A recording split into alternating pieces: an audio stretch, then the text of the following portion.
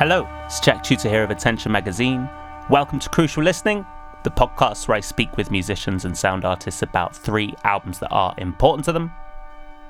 My guest this time is Mathieu Bull, guitarist of Big Brave from Montreal, a band completed by Tassie on drums and Robin on guitar and vocals. Their new album Vital came out yesterday as this is being released. That came out on Southern Lord. What I love about Big Brave's music and this new album as well is that they sound in total servitude to something much bigger than themselves. This isn't about mastery of their instruments. This is about pursuance of something that transcends the boundaries between their songs, transcends the boundaries between albums. It's always there. On one level, they make slow, heavy music, but there's a very deliberate intention here, and Mathieu talks about this, to not make band music.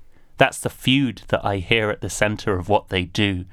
This pull of habitual tendencies when you get 2 guitarists and a drummer in a room together. Band music, as we know it, rock-centric music starts to emerge, and yet there is this mindful peeling away of excess to reach this central fundamental hum that Big Brave are striving for, and this goal is ever present. It's there across their entire discography, and I absolutely love that. I asked Mathieu at the end of this discussion whether he was a fan of Tony Conrad. I think they have a certain affinity in the harmonies that they strive for, and also the sense that Tony always sounded like he was being sucked towards this aesthetic, this harmonic ideal, almost beyond his control, it felt like. And that's what I hear in Big Brave as well. It's really slow and heavy music, but they're so mindful of not playing riffs in the traditional sense, and I absolutely love that. The new record is a stonker, as we say in the UK, or I say anyway. Do many people say that? Don't know. Anyway, you can check out Big Brave's music at bigbrave.ca. That's their main website. Bandcamp, bigbravesl.bandcamp.com. That's where you can hear the new record, Vital. And if you head over to attentionmagazine.co.uk/crucial listening, there is more links related to Mathieu's excellent 3 picks and links to Big Brave's music as well. Okay, thank you as always for listening, for rating and reviewing, and for your kind comments. It really does mean a lot to get so much lovely feedback about the podcast. I hope you're all keeping well. This is Mathieu Bull from Big Brave on Crucial Listening.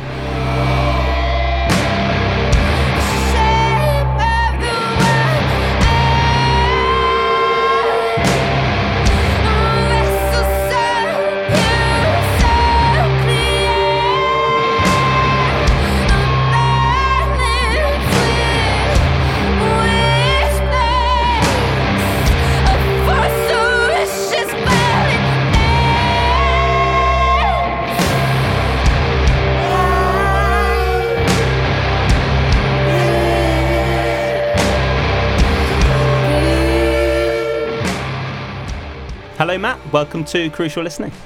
Thanks for having me. Thanks for coming on. So you're here to talk about 3 important albums. Before we get stuck into talking about those, I want to ask about Big Brave's new album, Vital, which is coming out on Southern Lord. In fact, came out yesterday at the time this is released.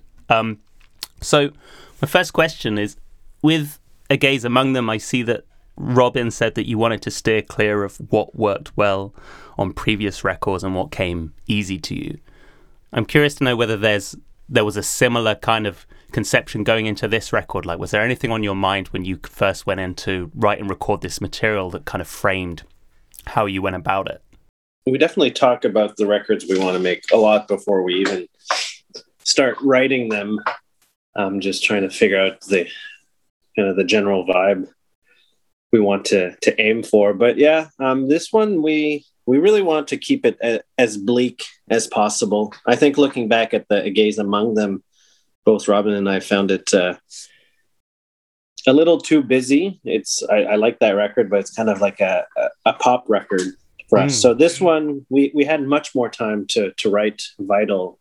So we were really able to keep going back and paring down whenever things would get too busy, and just keep it as simple and as bleak as possible, which is kind of always what we say we'd like to do, but then you get carried away and then you do more and all. But so I feel like we stayed along those guidelines with this one. So, and was there a reason that bleak was the vibe that you wanted to push for with this one?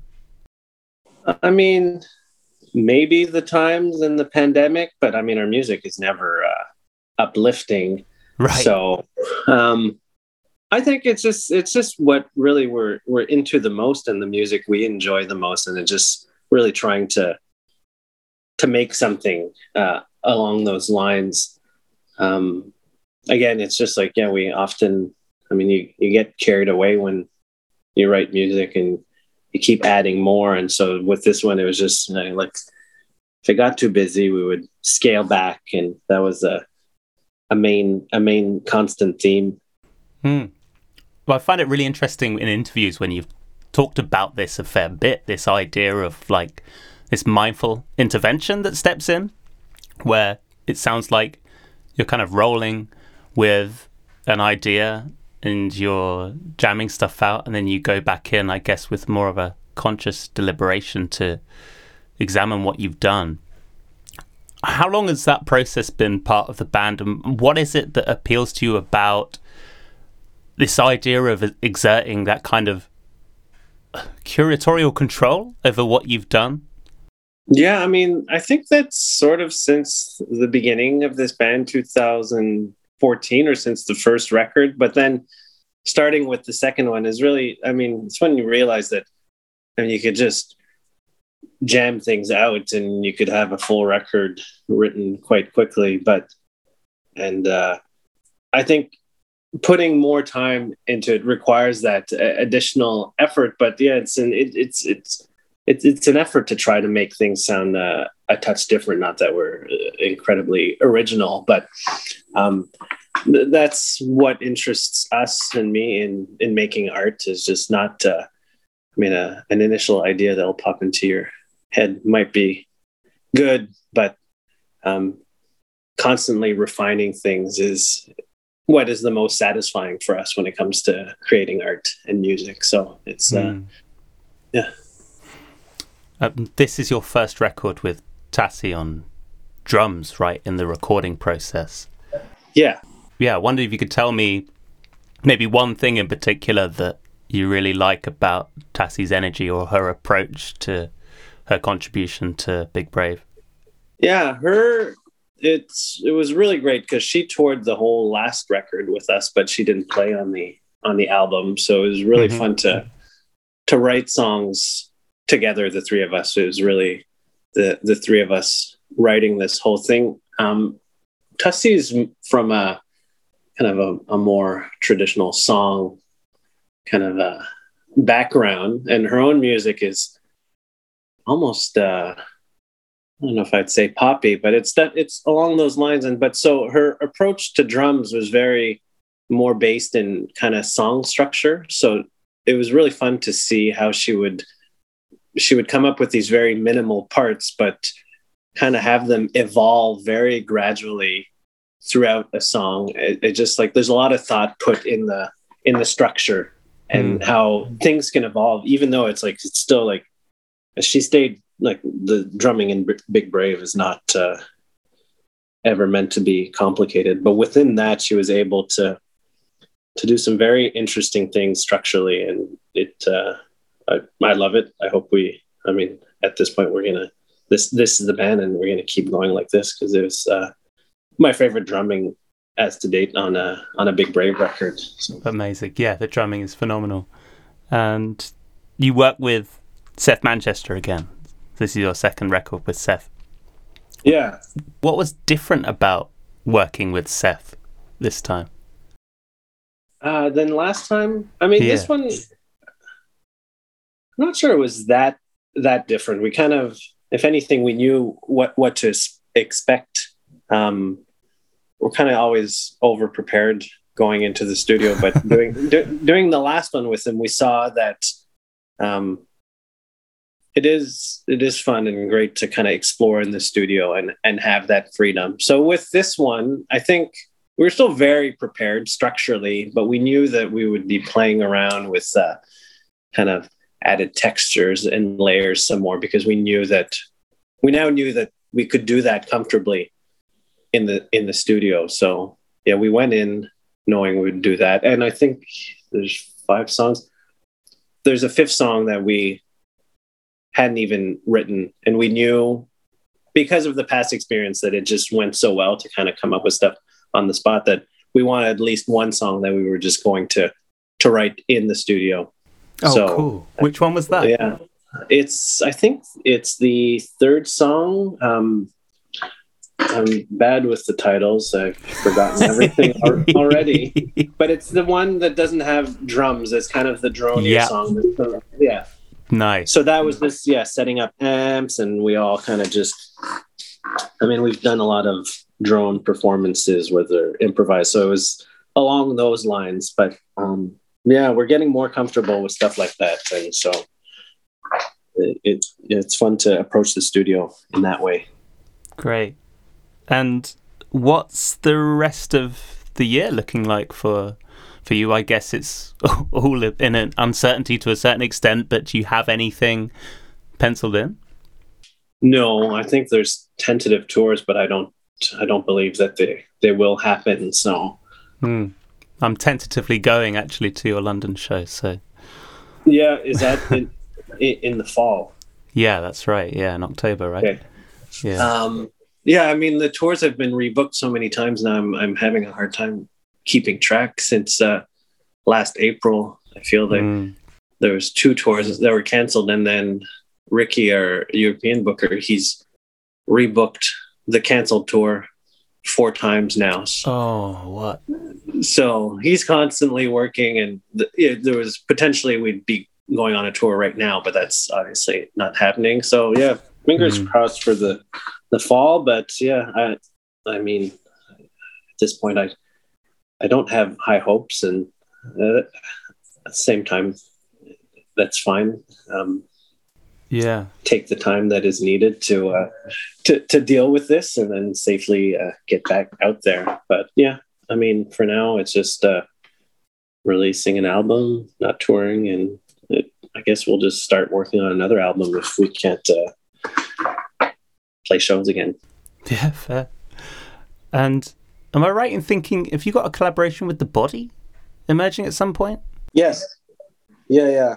We recorded that right after we recorded our record with Seth. So we finished Vital, and then we had a couple days off, and then they drove across the country, and we made a record with them. And then they had like a few more to do in the studio, but yeah, it was we couldn't believe that because we talked about it for a long time, and then we finally did it. But we did during this crazy pandemic where they had to drive across the country. We crossed the Canadian-American border that was and still is closed unless you have a valid reason for crossing, and making a rock and roll album, I don't think is up there on the list of priorities, but we managed to cross. And so good job. Yeah. It was great to just see people in all these months where you don't see many friends. But, absolutely. Yeah. So that'll be out in the fall. We're kind of just putting it all together now. Great. Awesome. Well, we should talk about some important records, Matt. So before we get stuck into your specific picks, I like to ask whether there's a way that you thought about the term important when coming up with your list. So was there a particular way that you thought about that word important in order to produce the 3 albums that you did? Yeah, for me, it's just quite influential and important how I see how you can make music, or which directions music can take. So, that's pretty much it, basically. And I think that these 3 records, some are from much further much earlier in my life, but still, I can still see how they've had a big impact on the music I'm trying to make to this day. So that's how I deem them important. Wicked. Which one do you want to talk about first? I think go chronologically with the ones which I listened to first, which is the Rockets' Red Glare record. Nice one. Okay, so give me a bit of a background as to why this one's important to you then. Yeah, it's not music I listen to anymore. They're kind of a mathy post-rock band, and when I was younger, I was into. I still love all these bands, but into Discord Records and Fugazi and all that. And then Rockets' Red Glare is not a very well-known band at all, because they're from Toronto, and they broke up, I guess, 20 years ago at this point.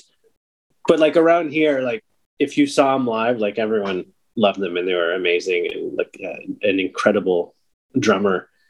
But they're along those lines of like a Discord band. But their approach, I think it was my first kind of encounter with minimalism. So I think it might be hard to hear, but if you're listening to like much busier kind of guitar rock music, and then you hear this band, I think it's clear in comparison that their approach is much more minimal. And totally. that really got me interested in really paring down. And the music I used to play like in my 20s with bands was still like quite busy, where you do as much as possible, and everyone's trying to prove that they're good at their instruments and all. And then so this was kind of the beginning of like really ignoring and forgetting that whole idea, and just like starting to appreciate space and in music. And so this record, I still love it. I was listening to it a lot because of this here, and I'm still like 100% into most of it. Yeah, it's an awesome record. I'd never heard of this before, but I've had a wonderful time with this. Do you recall how they came into your orbit? How did you first hear about them? I think it's just like in Montreal, Ottawa, Toronto, like this part of Canada. They were like here. They were known because they would play quite often, and then I kept hearing like, oh yeah, Rockets' Red Glare, you got to check them out. And when I eventually did, I got the record before seeing them. I ever saw them live, and even then, I didn't get it. I did not love it. I'm like, this is too sparse, or so it took some time. But yeah, it was just word of mouth that this was a great band from not too far away. And you mentioned that everyone was mega into them if they saw them live. What did they bring live that made them so compelling to people? Well, live was they're very kind of precise and concise compositions. I think the drummer, Gus, I forget his last name, was quite phenomenal and very heavy hitter. I mean, live this like, it feels like a lifetime ago, but like a wood chipper. It would just be like the drumsticks would just be turning into sawdust. And so it was kind of, that energy was quite fantastic. And I mean, that's still, something that we're always after with the Big Brave band. But that, and a lot of space in the guitar playing, even though it's janglier at moments. There's often parts where it's just the guitar or just the bass, or there'll be just the drums. And so that was also something else where you start to like realize that not everyone has to be playing at the same time all of the time. It's much more effective when you can take turns, and if you're okay to like sit back and not even be playing anything, which created conflict in some of the bands I was in at the time, younger bands, where it's just like so hard to get people not to just constantly be doing as much as possible. So I obviously left those bands and went and pursued something more along the lines of what we're doing now. Nice. Yeah. Yeah, I was really struck listening. I think the rhythm section on this record is the thing that's jutted out at me, having listened through it twice, three times. Like, it's interesting you say the drummer hits hard, but the decision as to when he chooses to hit is sometimes really bizarre in terms of how it frames the grooves that are going on with the guitar. There's a really unusual emphasis when he comes in with a crash or a, Yeah. it's not precise. And I suppose there's like there's the decision not to play on a macro basis where you're just leaving, a minute of space. But then there's also within like a second or a pulse where you're like, I'm just going to leave that one to hang. Which I thought was wonderful about this record. Yeah, the rhythm section is amazing. And yeah, the drums they're very creative too, compared to just like, not that they're always complicated, but just you can tell that he's put a lot of thought into these patterns and how they would evolve throughout a song. And a lot of the songs are kind of based around one part and how you can get from the beginning to the end in an interesting way without drifting away from the main foundation. But yeah, his what he would come up with and how he would play with the bass is just really really great. A lot of like the bass would only plays when he's hitting the kick, and then his guitar on the sim. So there's a lot of like that play, like everything's based. Yeah, I feel like it's all based around the drumming, where like the guitars with the snare and the cymbals, and the basses with the toms and the kick drum, and it's like it's this pendulum, this back and forth between the low end and kind of the brighter parts of those or palettes of those instruments. Absolutely. I mean, you mentioned as well that it affected how you approach playing in the bands that you're in. What about your listening? I mean, did you start to seek different music after hearing this record? Yeah, absolutely. So after this, I mean, I don't know if it was this directly, but I mean, I started getting into Steve Reich and that kind of stuff. And because I was because I was into like mathier stuff when I was younger, and then you hear Steve Reich for the first time and you kind of realize that like, oh, these bands have just been kind of emulating this kind of like composition, like the early, there's those two early Battles EP. I'm like, well, this is Steve Reich, but with those instruments. So that really opened up that whole world for me. And then when you get into Steve Reich, then you get into other minimalistic composers. So it was definitely a bridge that was made there. When you think back to experiences listening to this record back when you first discovered it, put me there. Like, where are you? Were you listening to it? How old are you? What are we talking? Okay, so if this record came out, what year is it? 2001. So I was 16, or my math is not fantastic, but I mean, I'm not, or 20. I mean, yeah, I'm still, very young, and early 20s. Got the CD, eventually got the record, and it's around that time in my life. And when you say you were going to play, you wanted to play different stuff after hearing this, so you left those bands that didn't kind of allow you to pursue this direction, and I presume joined others or started new projects. I mean, what were your initial forays into incorporating this minimalism into your context? What did that look like? Well, it didn't happen for a long time, because some of like the two main bands I was in like my late teens, early 20s, when I realized that they weren't into paring down, I kind of, I mean, for other reasons, bands just end.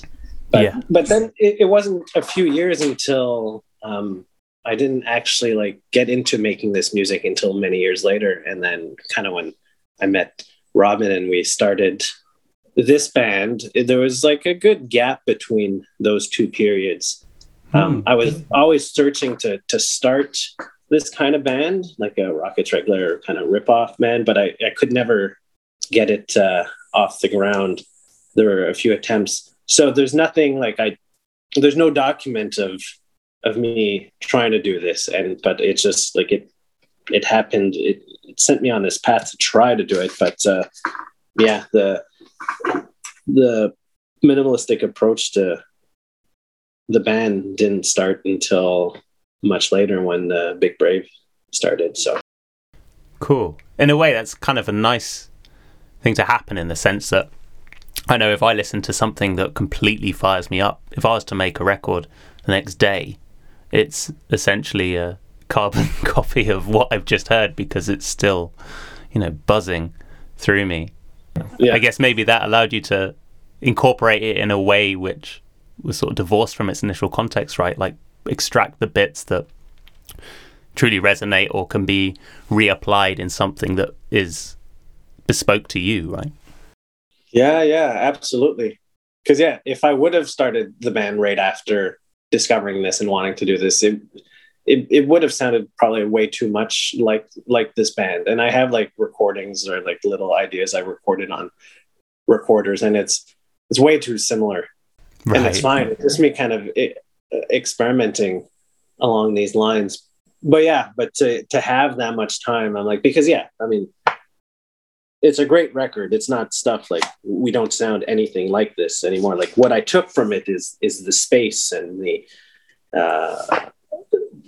the interplay between the musicians, but the actual the choice of notes and all that. That's not something I would be interested in anymore. And that kind of like shouting and all. Right. So yeah. And if we were to play a clip of one of the tracks here, do you have a preference? Do you have a favorite on this record? I think is Trance Nation. Yeah. Cool. Is a great one.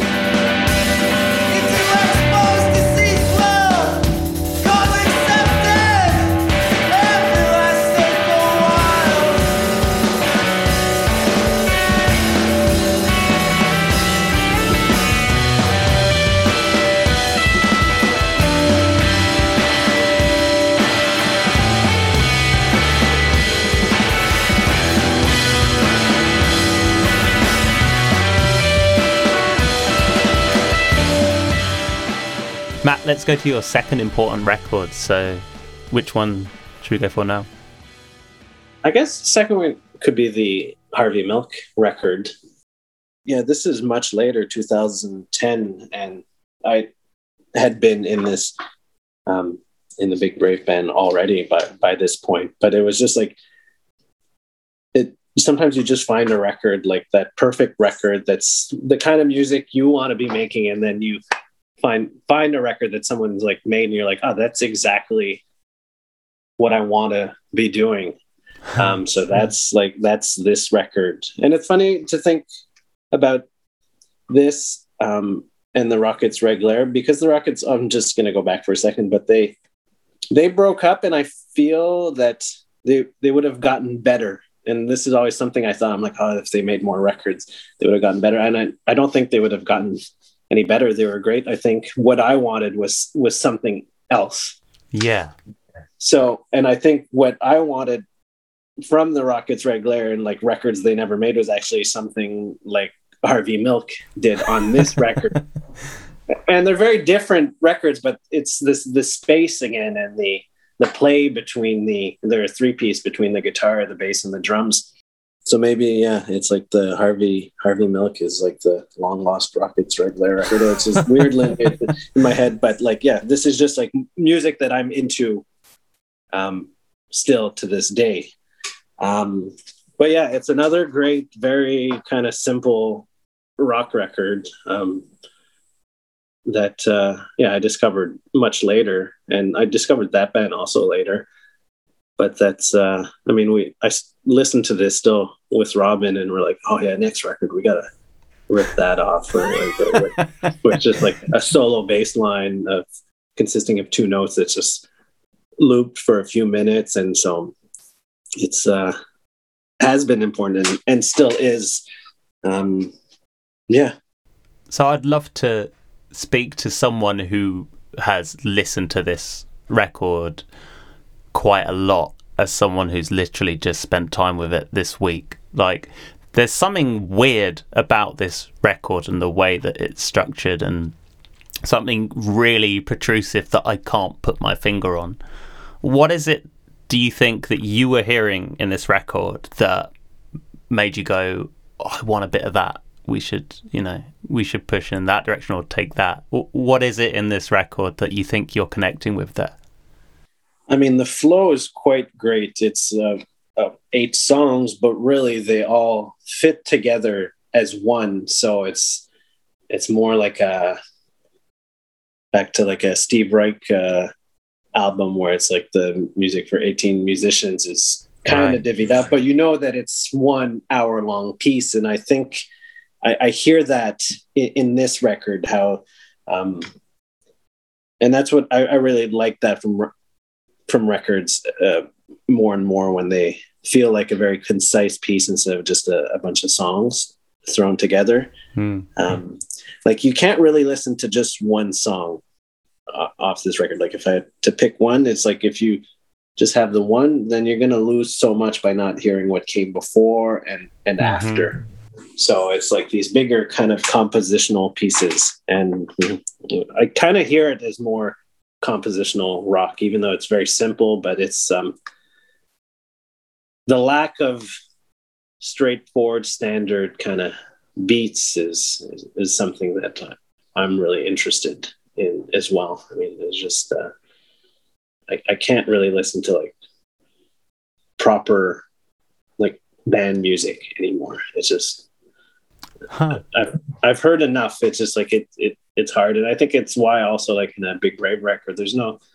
I mean, in Vital, I think there's one part where there's like just like a straightforward drum beat, and even that, like as we did it, we're like, okay, I think we're allowed to do it once, but the rest of the time it has to be a bit more of a deconstruction.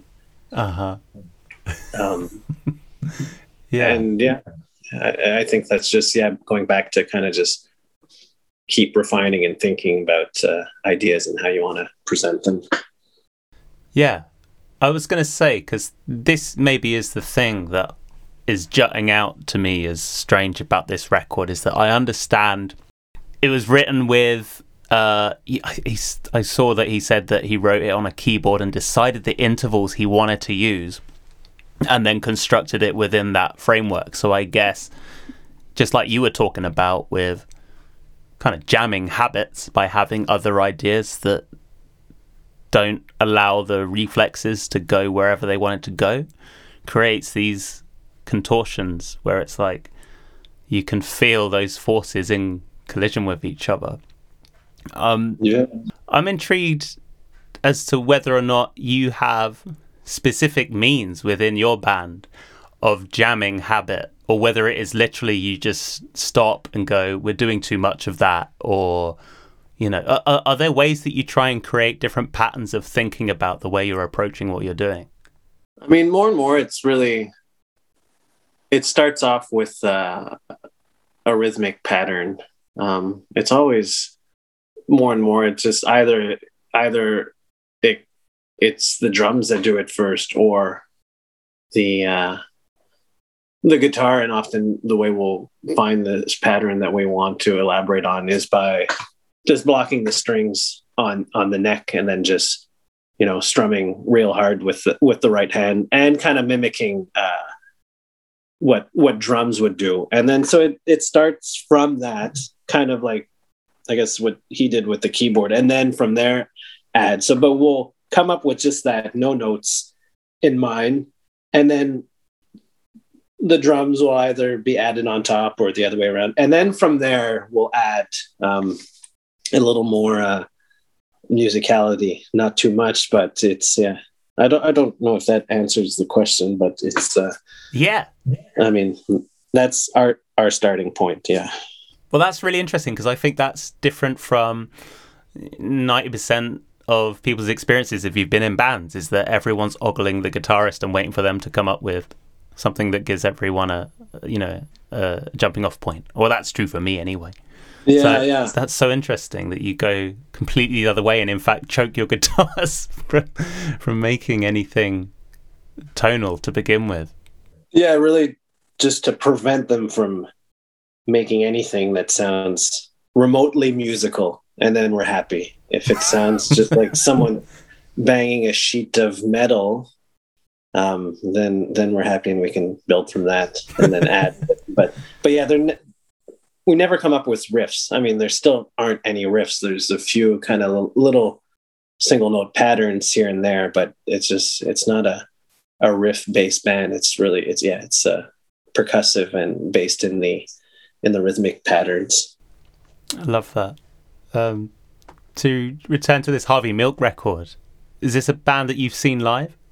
No, I've never seen them live. They broke up in 2010, and I don't think they ever made it across the border to Canada. So, yeah, I've never seen them live. I've watched hours and hours of their live shows on YouTube. There are many really great ones, and yeah, unfortunately, I've never got the opportunity. So, but yeah, there's good documentation where you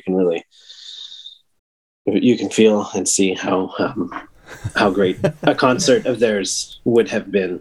So, in fact, I saw, was it their Supersonic 2008 was on your best of for last year? Yeah, that was I guess a long time ago, but then that just came out. So whenever, if I can find anything new in the Harvey Milk world, I'll get it. Yeah, and they're funny on that album. They had a phase where they were much more of a rock and roll band, like stuff that I'm really not into. But because I love this band so much, they get a pass. I'm like, yeah, that's fine, even though it's like a ZZ Top ripoff or something. And so it's really funny who gets a pass or. Yeah, it's all right if you do it. That kind of thing. Yeah. Yeah, we all have those. Yeah. And was this their last record as well? Yeah, it's the last one. Yes. So with Rockets, Red Glare, you mentioned that they came to an end, and you're like, they could be making better stuff down the line. So was there a similar sensation when Harvey Milk stopped making records? I don't know. I'm very satisfied with what Harvey Milk did. So nice. I'm not sure what else they could have done. I mean, I wish they were still a band, but I think they're a bit older also at this point. And I think they make music separately now. They're still kind of active musicians. But yeah, no, with this, there's just this record to me is just perfect. So it's not, I'm happy. I'm satisfied. And I'm glad they did what they did because, yeah, I'm in love with it. Nice. And again, when you think back to discovering this record, what kind of memories come to mind of listening to this record in terms of where you are? And yeah, what memories?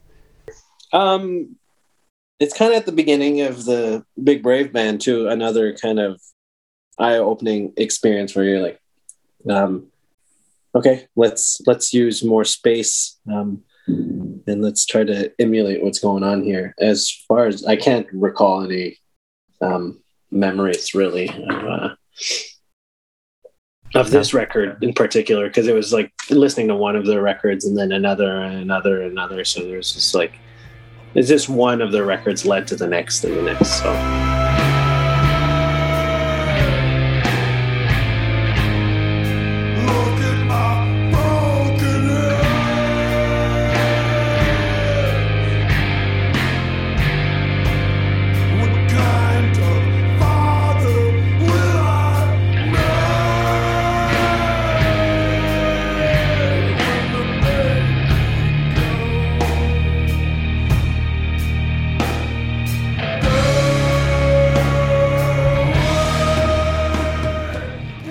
Let's talk about your third and final record then, Matt.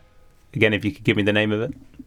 It's Blind Owl Wilson. It's a compilation. So he was he was in the Canned Heat band, that blues rock band from the 60s and 70s. This is a fairly newer compilation. It has the Canned Heat hits, the Going Up the Country, Poor Moon, and On the Road Again. But it's just with I don't love Canned Heat, but anything that Alan Wilson would do in that band, I'd go crazy for. So it was just like this, finding this compilation was so perfect. And there are other Blind Owl Wilson compilations, or Alan Wilson, and they just have more of the band stuff. But this one, like, if someone asked me to put together my favorite Alan Wilson songs, like, these would be it. I think there's like 10 songs on here. So, because there's the band stuff, then there's the more pared down stuff. So here's someone else who he died at 27, and you could tell he's probably going to keep making, like, for sure he's going to keep making really interesting music. But on this record, there's the more kind of experimental direction he was going in, with the more abstract jams. And so, yeah, this is just a perfect listen. Why is he in particular so interesting to you? I mean, the voice is the primary kind of way in, but so Canned Heat is bluesy, and the first blues I heard growing up was like white guy blues, and ruined it for me. Right. And and then like I couldn't listen to blues forever, and it's only like in the last few years when I'm like, okay, no. As with everything, you find out that it's not a white guy who came up with this first. And you the history of things, and you're like, okay, this also was stolen from someone else. But with Alan Wilson, he played with John Lee Hooker and with other like old blues guys, and he got like their approval. So you know that like this one's okay, and there's a direct relation between him and these early blues guys, and like this guy Son House, who's like one of the first Delta blues musicians. Alan Wilson played with him when Son House was much older. He was in this white guy blues band, but also like he had a great appreciation, like a genuine and respectful appreciation for this genre of music. So through Alan Wilson, then I was able to discover more of the original roots of blues, and which I've been getting into more and more. And it's kind of the gateway. Yeah, with that, I think it was with Son House where I read, you can probably confirm on this, that when he played with him, like Son House was much older and had forgotten like all of his songs, and then that's it. Alan like taught them back to him so he could play them again, right? Yeah. I guess his Son House's attempt at recorded music wasn't very successful. I think it's in the 30s, and then when he was rediscovered 30 years later, he had completely forgotten how to play all his songs, and I don't know how they got in touch, but yeah, Alan Wilson was someone who helped him relearn these songs, which is such a great story. Yeah. And like the House is like, I think before Robert Johnson and Muddy Waters, so that's like the absolute like roots of all this. So it's great to dive into all of this. Yeah, I can totally see how he's a gateway into that stuff as well, because it sounds like that he was like a total scholar, right, of these early blues artists, and you know, seemed to kind of go down almost the path of education to begin with before even getting really into playing himself. And doing it while acknowledging these people instead of just ripping them off and never crediting them, which a lot of bands throughout rock and roll history have done. So, and this is obviously, of the three, this is an anomaly in the sense that you've got two records that I guess are from recent sort of rock adjacent or experimental rock, to use a really awful term to group them together, history, and then you've got this record. I mean, how did this come into your orbit? Did someone introduce you to Alan Wilson, or? Yeah, totally. Someone showed me the On the Road Again kind of not live video where they're playing on a TV show. They're obviously kind of lip syncing, but yeah, that was my introduction to it. And it was someone who's really into very kind of strange and experimental music, but this came up, and so it was introduced to me from someone from a kind of another facet of who was interested in different musics than I was at the time, which was, I guess, quite a few years ago now.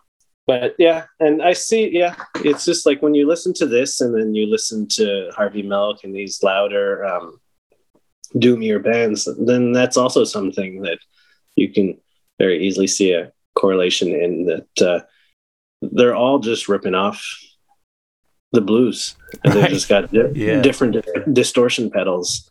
So it's really fun to see and understand where it all came from, and like the reason why like all of these bands exist is because of these much older Black musicians.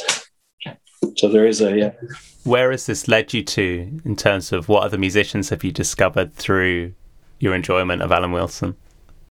I mean, there's the Fat Possum records. They discovered a whole bunch of people as well. In the 80s, 70s, or 80s and 90s, the like Junior Kimbrough and R.L. Burnside are some of the records they put out. And these, like, specifically, I quite enjoy because they're also very simple compositions. A lot of them just really riff on one chord and build these very repetitive patterns over these one chords. So those are kind of the ones that I've discovered that I'm like really into. There's a lot of like other like old blues I like, but then these the Mississippi Hill, I forget the exact name of the style, but like that's one that's just like that speaks to me quite a bit, because again it's just based in simplicity and revolving patterns. So yeah, Junior Kimbrough I would have put on this list, I think, if there was a fourth, or I could have, but anyways, I'm talking about him now. Do you have a favorite track on this Blind Al Wilson record? I mean, the hits are great, but there's one that's kind of it sounds like he's playing mouth harp, and it's over kind of a synthy, kind of more ambient drone. So that is a really good one. But then he's still just like, it's getting weirder, but he's still jamming in kind of like blues fundamentals, like the seventh and on, which also kind of has got me obsessed. And if I am going to play a note in a riff, or if there's one note to play that's not the fundamental, it will be the seventh. And I think that comes from the blues, and also just kind of this great natural harmonic. But yeah, that song is great, and I think it's I'd like to believe that it was kind of an example of what else he would have done if he hadn't died at 27, and if he had kept playing. I'm like, I think he would have quit the blues rock band and gone a little weirder. But who knows? I don't know. Just these made up narratives that I have. Do you have? I know you're not great at titles. Neither am I. After the show, or if you remember now, do you know the name of that song? I'm looking at the album at the back of the record now. So, okay, it's song 3, Nebulosity. I think it's a mouth harp, and it's just like, I've seen people like play shows with, remember a show, someone who was just using Eurorack, and I'm like, oh, it sounds exactly like this Blind Al Wilson song. It's just like so rich in harmonics, and that's something else I'm kind of obsessed with. But yeah, third song, Nebulosity.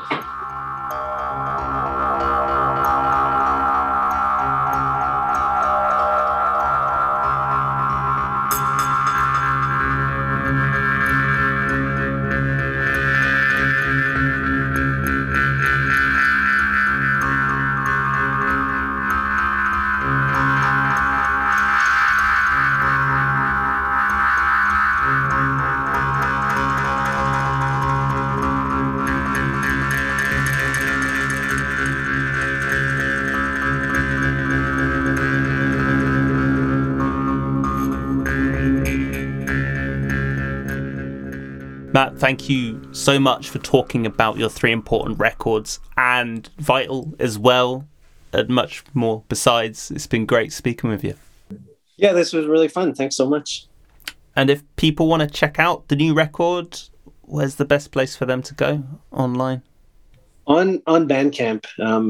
There's only one song up now, but it comes out next week, so it'll all be up there on bigbravesl.bandcamp.com. Great. Well, thank you once again, and to everyone listening, I'll see you next time. Goodbye. All right, take care.